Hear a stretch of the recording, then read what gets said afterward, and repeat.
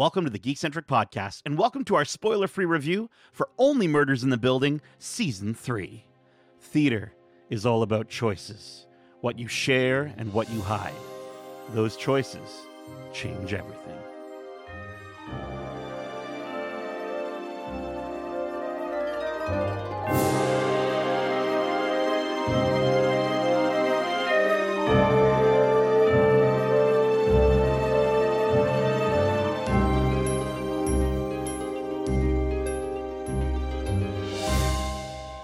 Hey, it's Nate, and if you're joining us for the first time, we are Geekcentric, a podcast celebrating the world of movies, TV shows, toys, collectibles, gaming, and all things geek-centric.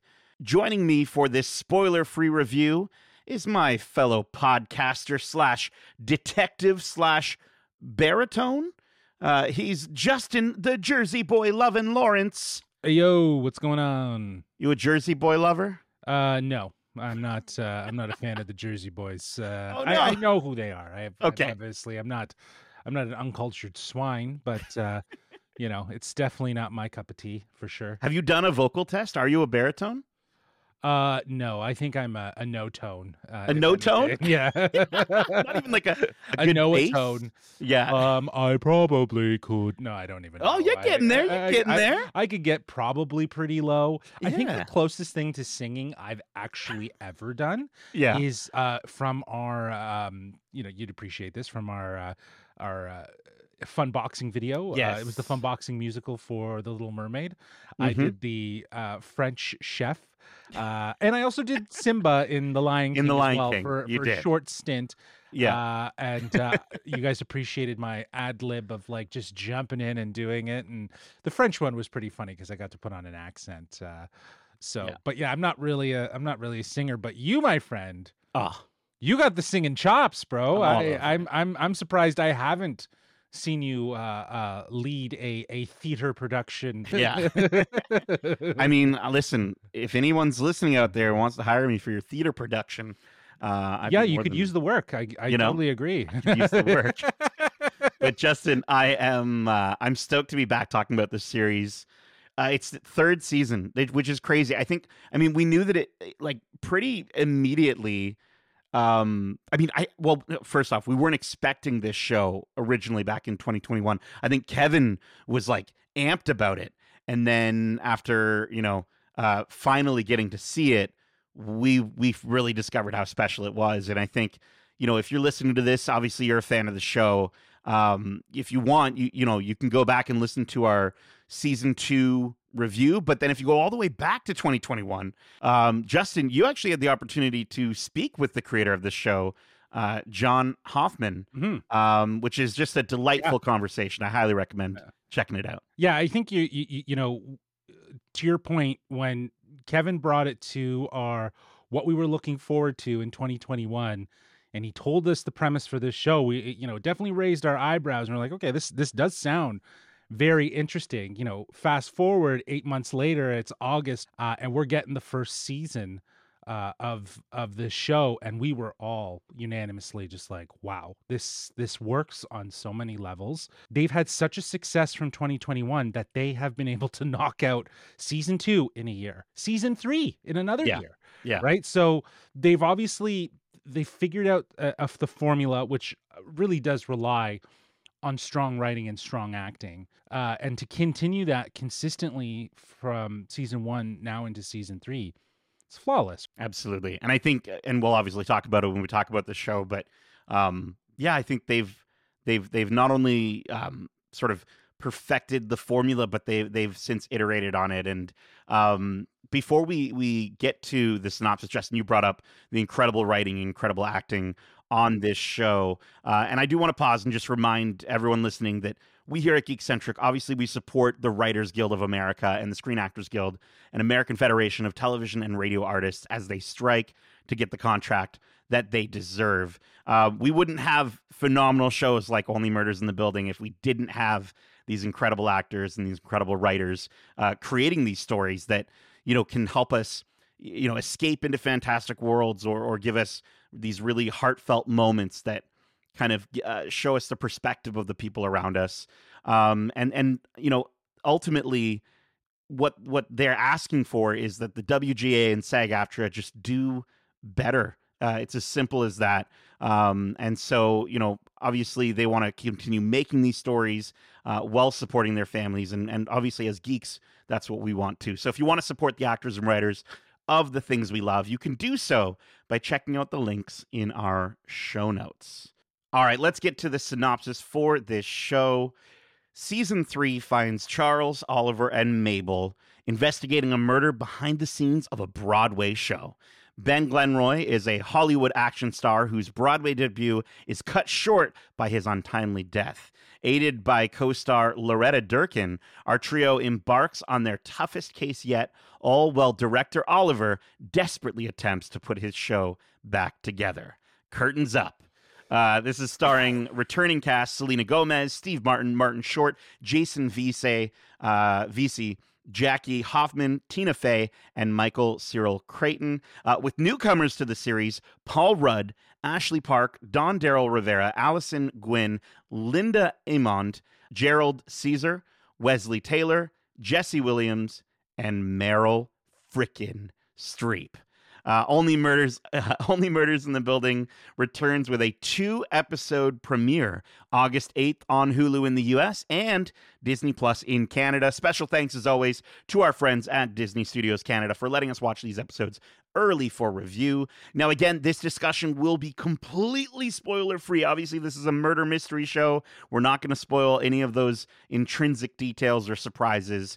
We ourselves have only gotten to watch the first 8 episodes out of 10. So we still don't even know the resolution to this season. But enough set dressing. Let's chug a blue raspberry gut milk and get on with the show. I want to kind of start, and again, with this being spoiler free, it's kind of tough to talk about the narrative or the story this season.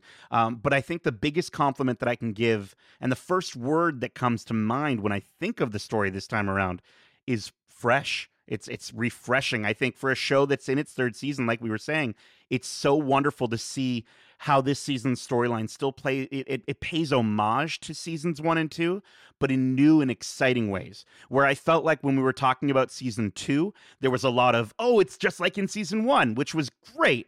But here we are in the 3rd season. The show is, a little more mature, just in terms of what it's, what it expects from its audience. And I think I'm really enjoying how this season is, at times it's straying away from the podcast motif to make way for, a very sort of Oliver-centric Broadway season. And I'm really, really digging that aspect about the story.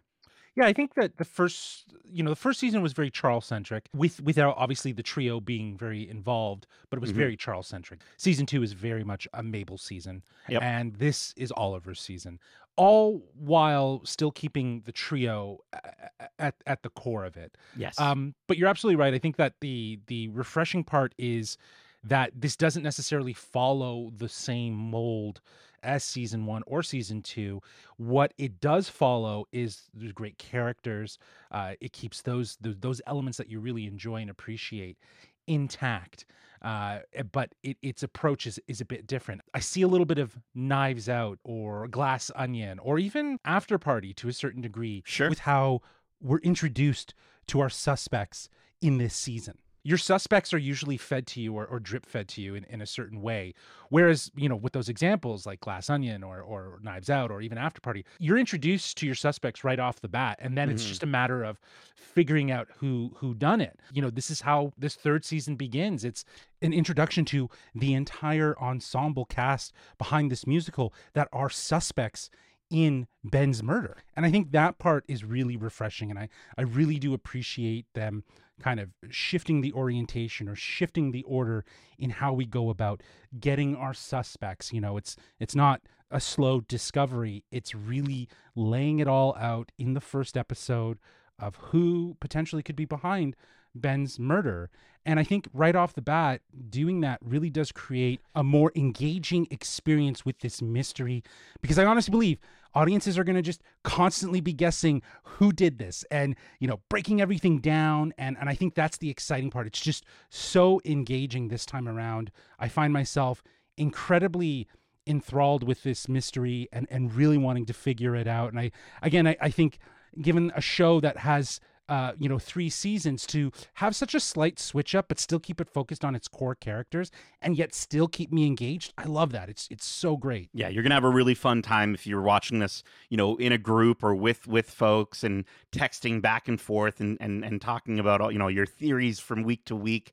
I think as bingeable as this show is, and that's how we had the opportunity to watch it, I do think that the weekly release is going to be even more fun. And it's funny because a lot of times, Justin, I find on this podcast, we often say like, oh, it's probably better if you just watch the whole thing in one go. But with this show, it really does work week to week. The humor is back. I mean, obviously, Steve Martin, Martin Short are phenomenal as always. But I think there's some really fresh ways that they bring the meta humor into it. I mean, there's a joke about AI.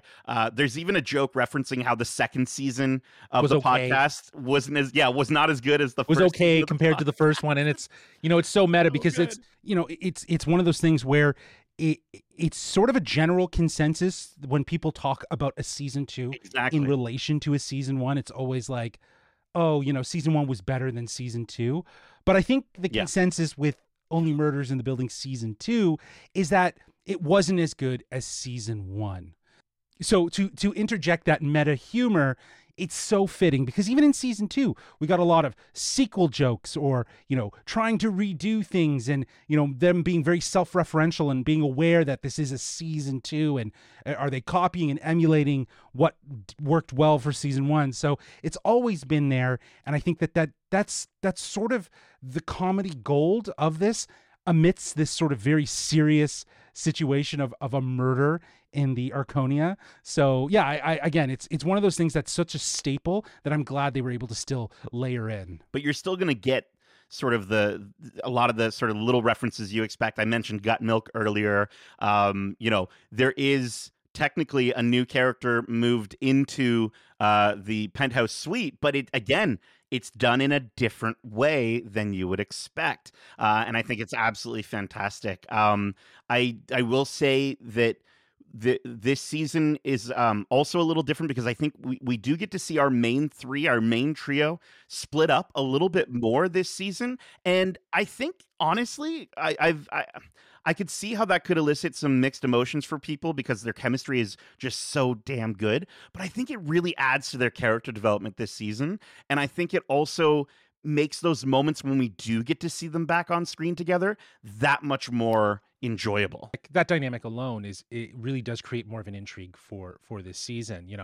It's not the same like, they're detectives and they're all happy go lucky and they're all involved in each other's life. I think season 2 was very much that. They were all trying to be there for Mabel and support her while she was going through the events of season 2.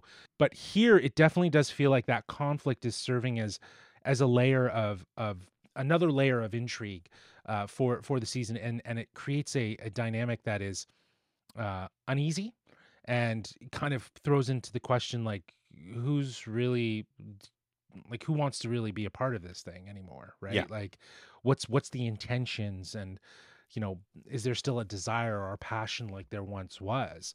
And I think that question comes up a lot, but I also think it's the reality of friendships. At the same time, people's lives become busy, paths change, focuses change, and it's just trying to figure out how to find that balance. And I think that's kind of the subtext to what we're seeing.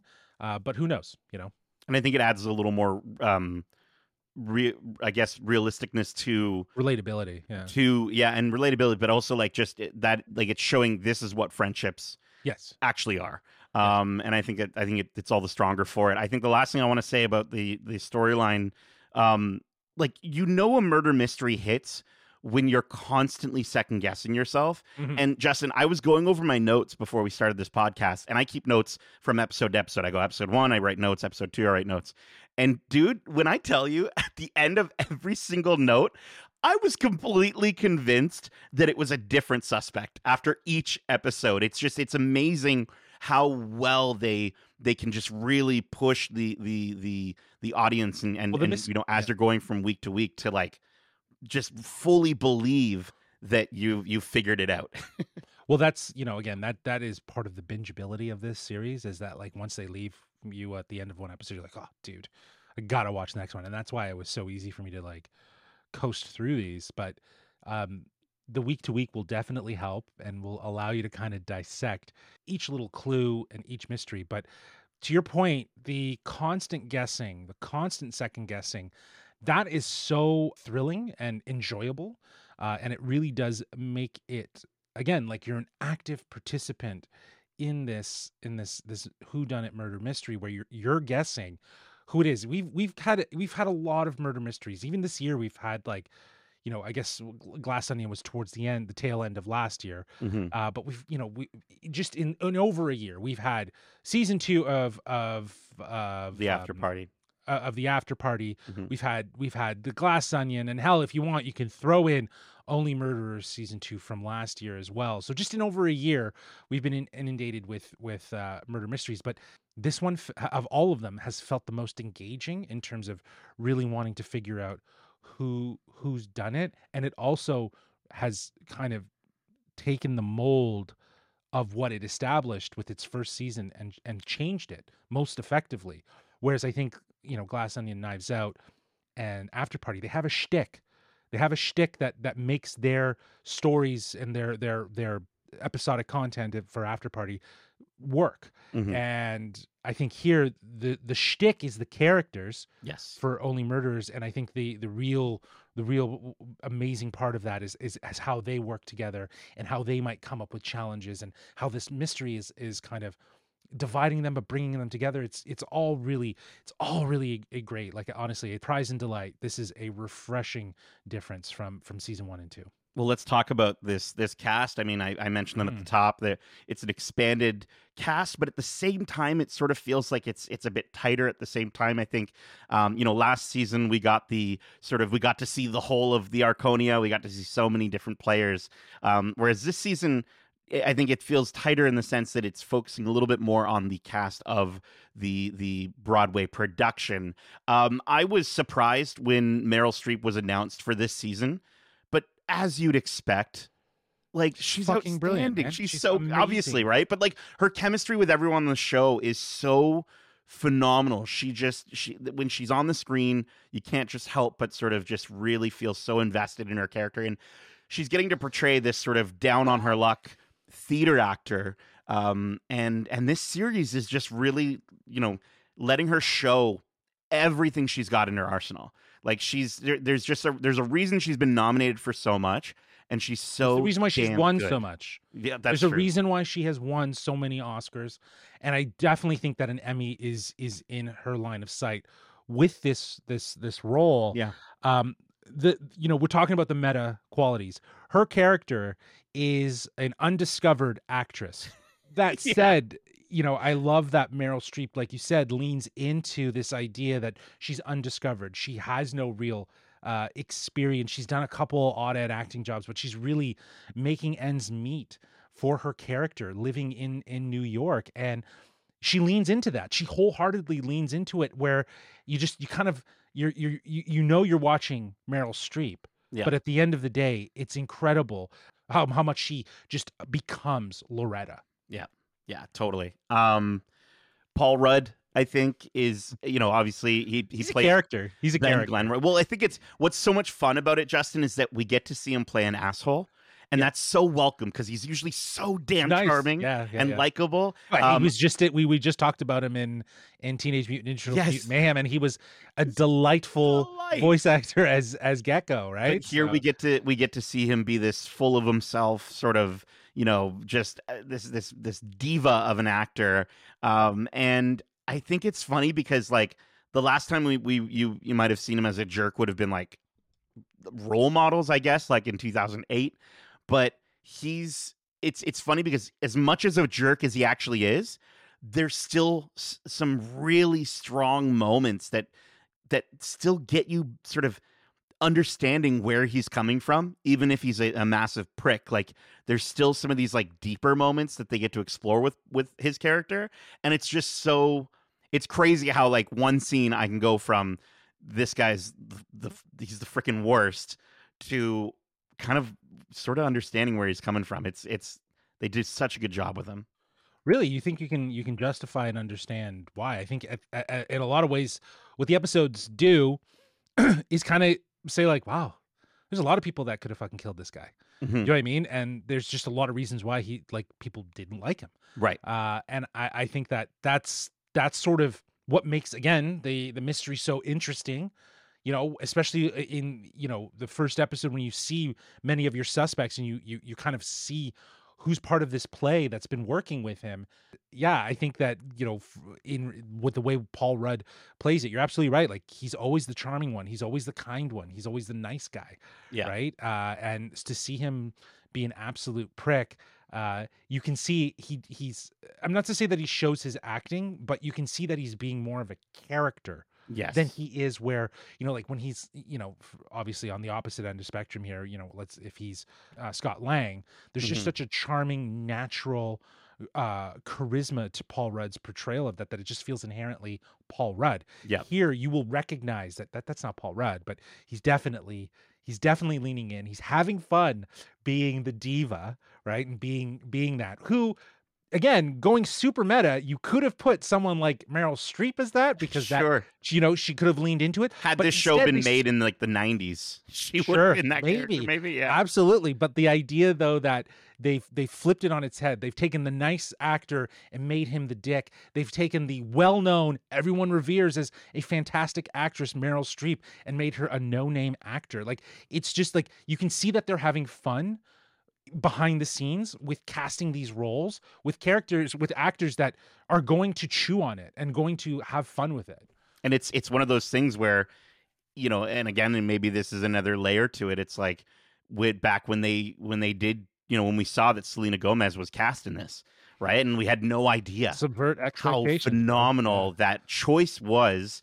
And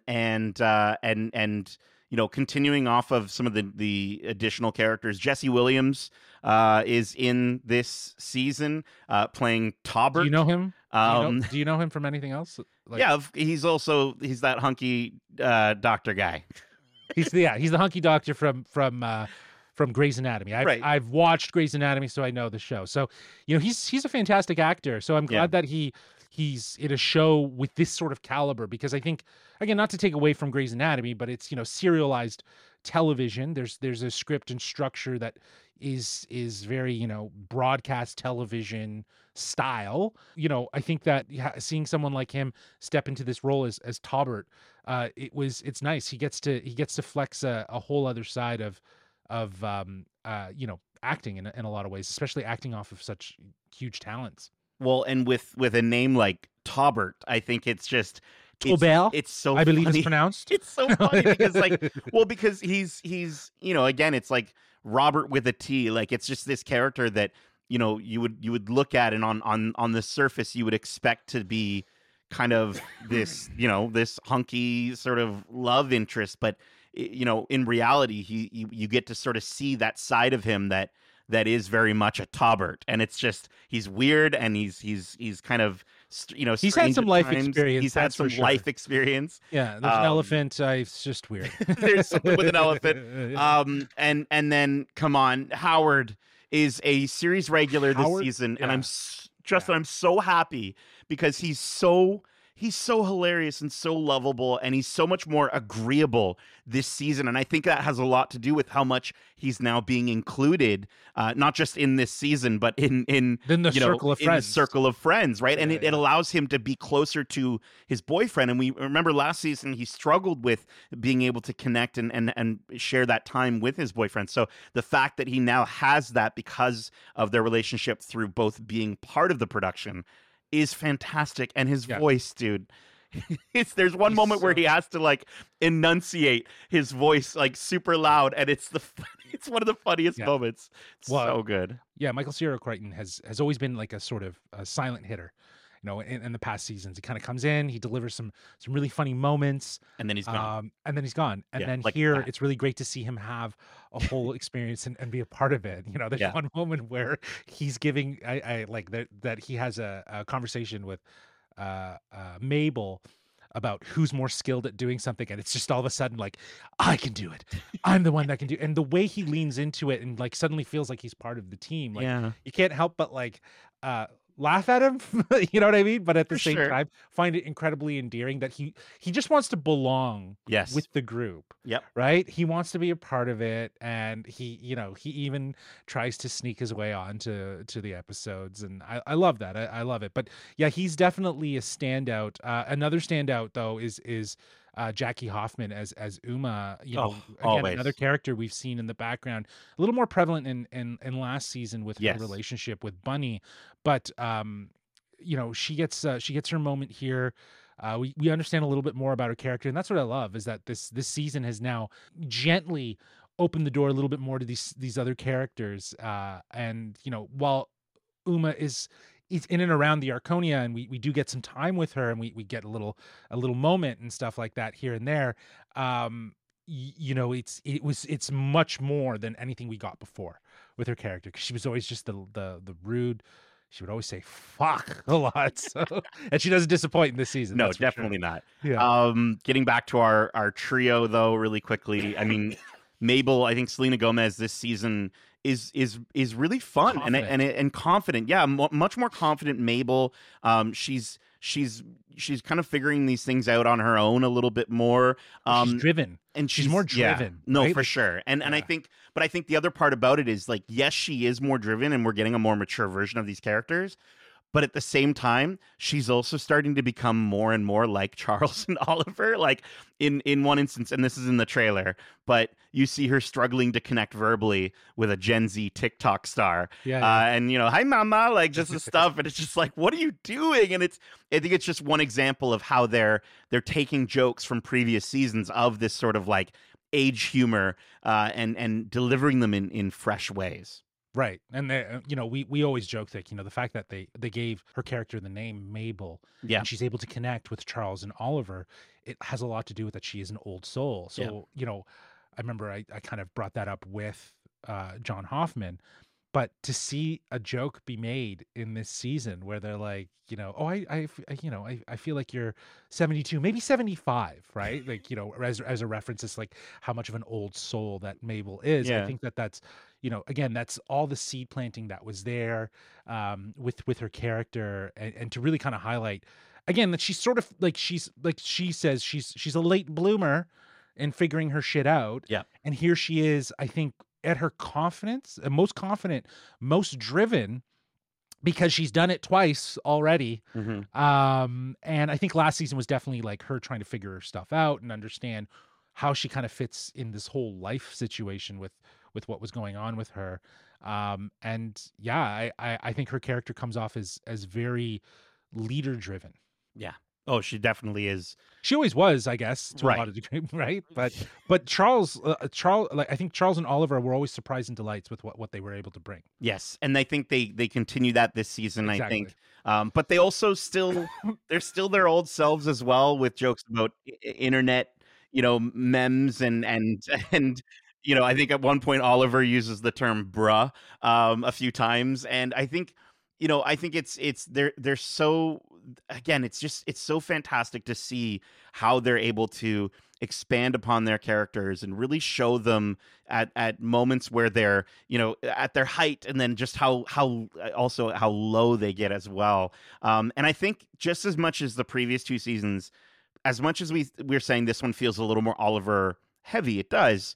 It's still an excellent blend of all three protagonists and what they're going through as they navigate, a murder, a Broadway production, and then as well some I don't want to say too much, but some romantic storylines as well for all three of them. And I think that's such a wonderful sort of aspect to this. Again, it's part of that formula, but again, they're doing it in a refreshing Exactly. way.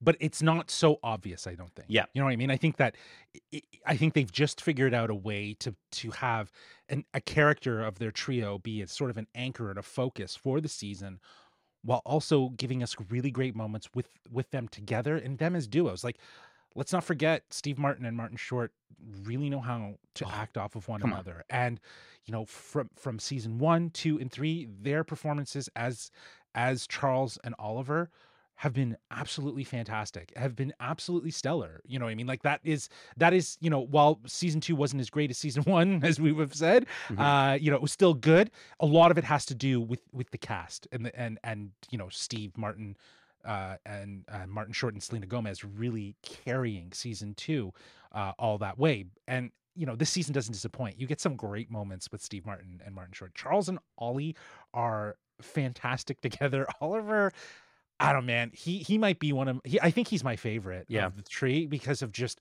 how eccentric, how sarcastic, how direct, how not direct he can be. He's such a delight, and I'm glad that they're giving him a focus in this one, because even in season 1, you kind of establish where Charles and Ollie and Mabel are Hmm. in their life when they find each other to start this podcast. But it does end up inevitably becoming very Charles centric in season 1 with Jan and all the stuff that kind of unravels. And you know so yeah, I honestly believe that this trio is the anchor. And if they decide, like they've done with this one, to focus on Ollie and his story and how his importance to this whole thing, um I think that makes sense, because then it still gives you a direct anchor point for the audience to really kind of connect with, outside of just the trio, right? Because the trio dynamic will feel different than the individual character story. Yeah, absolutely. And again, it's always so wonderful when you really get to see that shine. Quite a few times in this season, and there's some really phenomenal hell yeah moments, both when they're together and when they're apart. For each of their characters, there's at least one sort of like, oh, let's go! Like finally, they get to sort of have their moment, and what they're looking for this season. And lastly, just on the topic of cast, I won't say anything about who they are, but there are a couple really fun cameos this season, and they do not disappoint. That's all I'm gonna say. Um, Oh, now, I will also just say oh, the stage manager, hilarious. That's all I'll say. She's absolutely oh, hilarious. you're talking about KT. Yeah, KT. She's hilarious. Yeah, just the way that she plays off of Howard as well, of just being Yeah, almost the anti-Howard. anti-Howard, because he does nothing. Yeah, it's so good. All right. The other thing I did want to quickly talk about as well, and just a little bit here, the music. The music composed by Siddhartha Khosla, always incredibly charming and classic.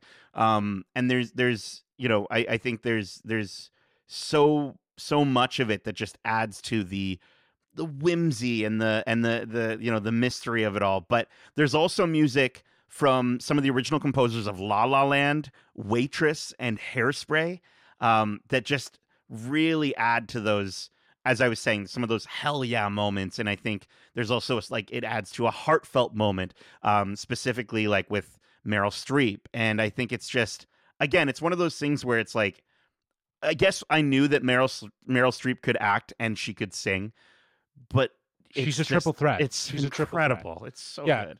And I think that, again, she is gunning for that Emmy, Yeah. or the Emmy's going to come and get her. I don't even know. But you're absolutely right. Like, I think what's interesting about this is, yes, the signature score. When I watched the first episode of season 3 and that theme song kicked, I had the biggest smile on my face. I'm like, we're back, baby. We're back, right? And from time to time, I listen to the soundtrack. The original score. I like the subtle piano. It has all the right, like you said, whimsy, the charm, the delight that is Only Murders in the Building. That is signature. It is like such a signature to the show.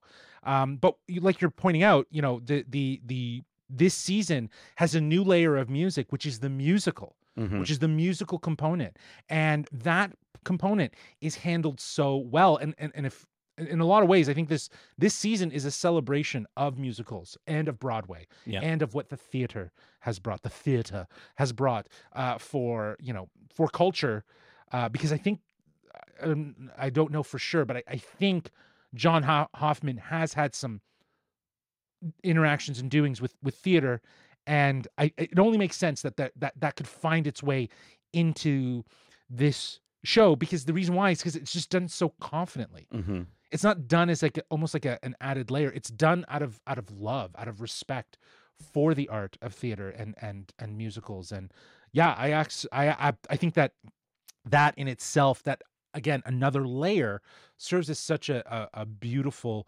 refreshing part to the show. Well, and it's cool how how you can take this murder mystery but then infuse that musical aspect into the sort of into the core of it, and it, like you were saying, like it doesn't feel like it's just sort of a gimmick. It feels like like the root of this season, and it's just, again, it adds so much to Oliver and his storyline. Let's get to our final thoughts. Let's wrap this up. Obviously, we just are in love with this show. We're not going to necessarily give it scores. I'm sure you can imagine what they'd be. But I want to know, your final thoughts, and will you keep watching the season 3 once it debuts? Well, I'll answer that one first. Yes. Yeah. Renowned. Yes, I'm hooked. I love the show. I always have. I think, like, again, it was such a surprise and delight to be introduced to it in 2021, and everything snowballed. With talking to John Hoffman and getting into season 2, and now here we are with season 3, and I just love these characters. I'm such a huge fan of Martin Short, Steve Martin, Selena Gomez. Their dynamic works so well, and seeing their individual stories is fantastic. But Only Murders in the Building season 3 is entirely just a delightful breath of fresh air in the whodunit genre in a lot of ways. Again, like I was mentioning before, we've gotten other whodunit style movies and stories over the last year, and I feel like this one, in its own way, didn't revert to its niche or its shtick. It knows and acknowledges the shtick is the characters, right? Mhm. And the Arconia, and those elements that need to be at play.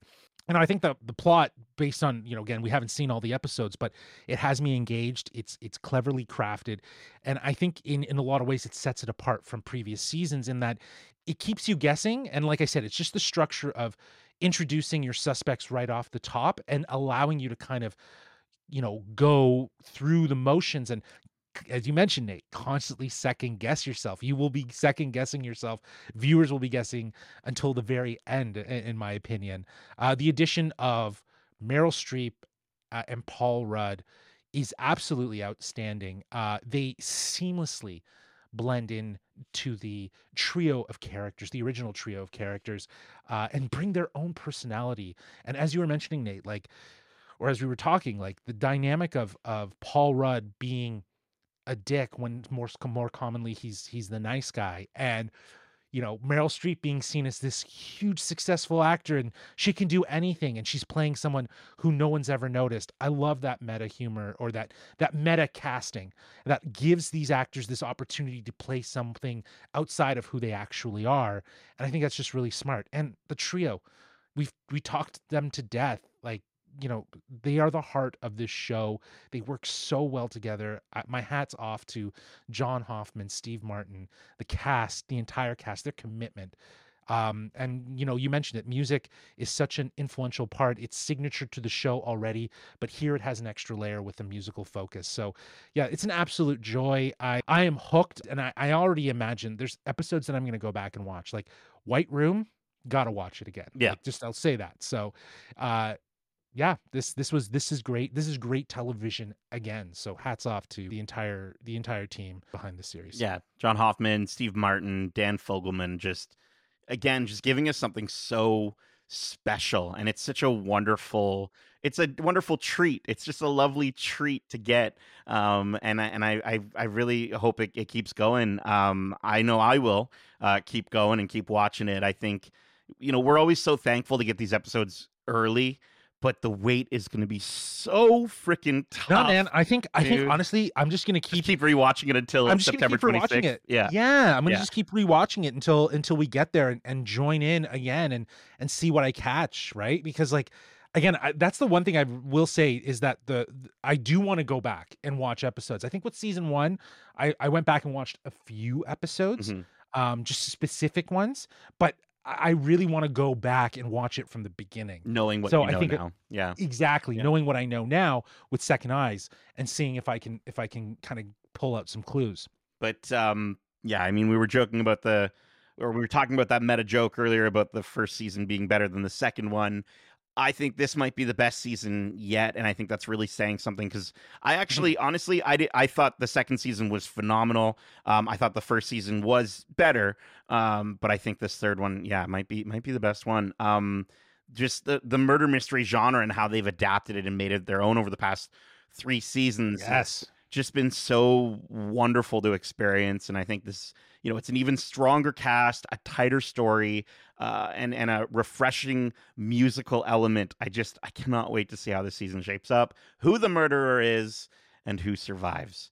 But that is it for this spoiler-free review and discussion for Only Murders in the Building, Season 3, Episodes 1 to 8. We hope you enjoyed it, and if you did, make sure to subscribe to us wherever you like to listen to podcasts, if you haven't already. And if you want to write into the show with your thoughts on this series, well, let me just pass the podcasting mic across my murder board over to Justin so he can let you know how you can reach us. Well, they can reach us at wearegeekcentric@gmail.com. That's wearegeekcentric@gmail.com. Or if that feels like you're solving a murder mystery while also directing a musical, well, you can reach out to us on Twitter at GeekcentricYT, or the app formerly known as Twitter. And you can reach out to us on Instagram at wearegeekcentric, as well as on Threads and on TikTok. Also, I think, we've got the Discord going. Ooh, it's a great yeah. place for people to We won't say anything. chat with we us. Promise. Yeah, we won't say anything. We would love to hear your thoughts. So come join us on the Discord. Let us know your theories. Jump in, and we're going to create a spoiler room for Only Murders in the Building Season 3, so you can sound off on your theories. We'll stay quiet, but we would love to hear your thoughts and how you're enjoying the show. So. Let's see your murder boards. Absolutely. Yeah. Keep in mind, we have a ton of other episodes covering the latest and greatest shows and movies out now, including our recent spoiler-free reviews for Teenage Mutant Ninja Turtles, Mutant Mayhem, Haunted Mansion, Christopher Nolan's Oppenheimer, The Bear Season 2, and Mission Impossible Dead Reckoning Part 1, The After Party Season 2, and Netflix's Nimona. Plus, we have a ton of great interviews out now, like our most recent interview with the cast and showrunner of Foundation, now in its 2nd season on Apple TV+. Had a really great time chatting with David S. Goyer and the cast, including Lee Pace, by the way, for you Marvel fans, Ronan the Destroyer. If you're a fan of sci-fi, I definitely recommend Foundation. And definitely check out these interviews. You can do that. You can do so by checking them out on your podcast service of choice, or over on YouTube at youtube.com/geekcentric. We also just wrapped our weekly watch club for Secret Invasion with our finale episode featuring our friend and friend of the show, Spooner, aka Alan Martinez. We discussed the finale. We kind of have almost like a therapy session. Just kind of talking about how disappointing that season was and that episode was. But we do get into our hopes and dreams for the future of the MCU. So you can check out that episode and all episodes of that Watch Club out now on your podcast service of choice. Justin, the Hot Geek Summer is continuing. We have yet another Watch Club that I'm so amped for.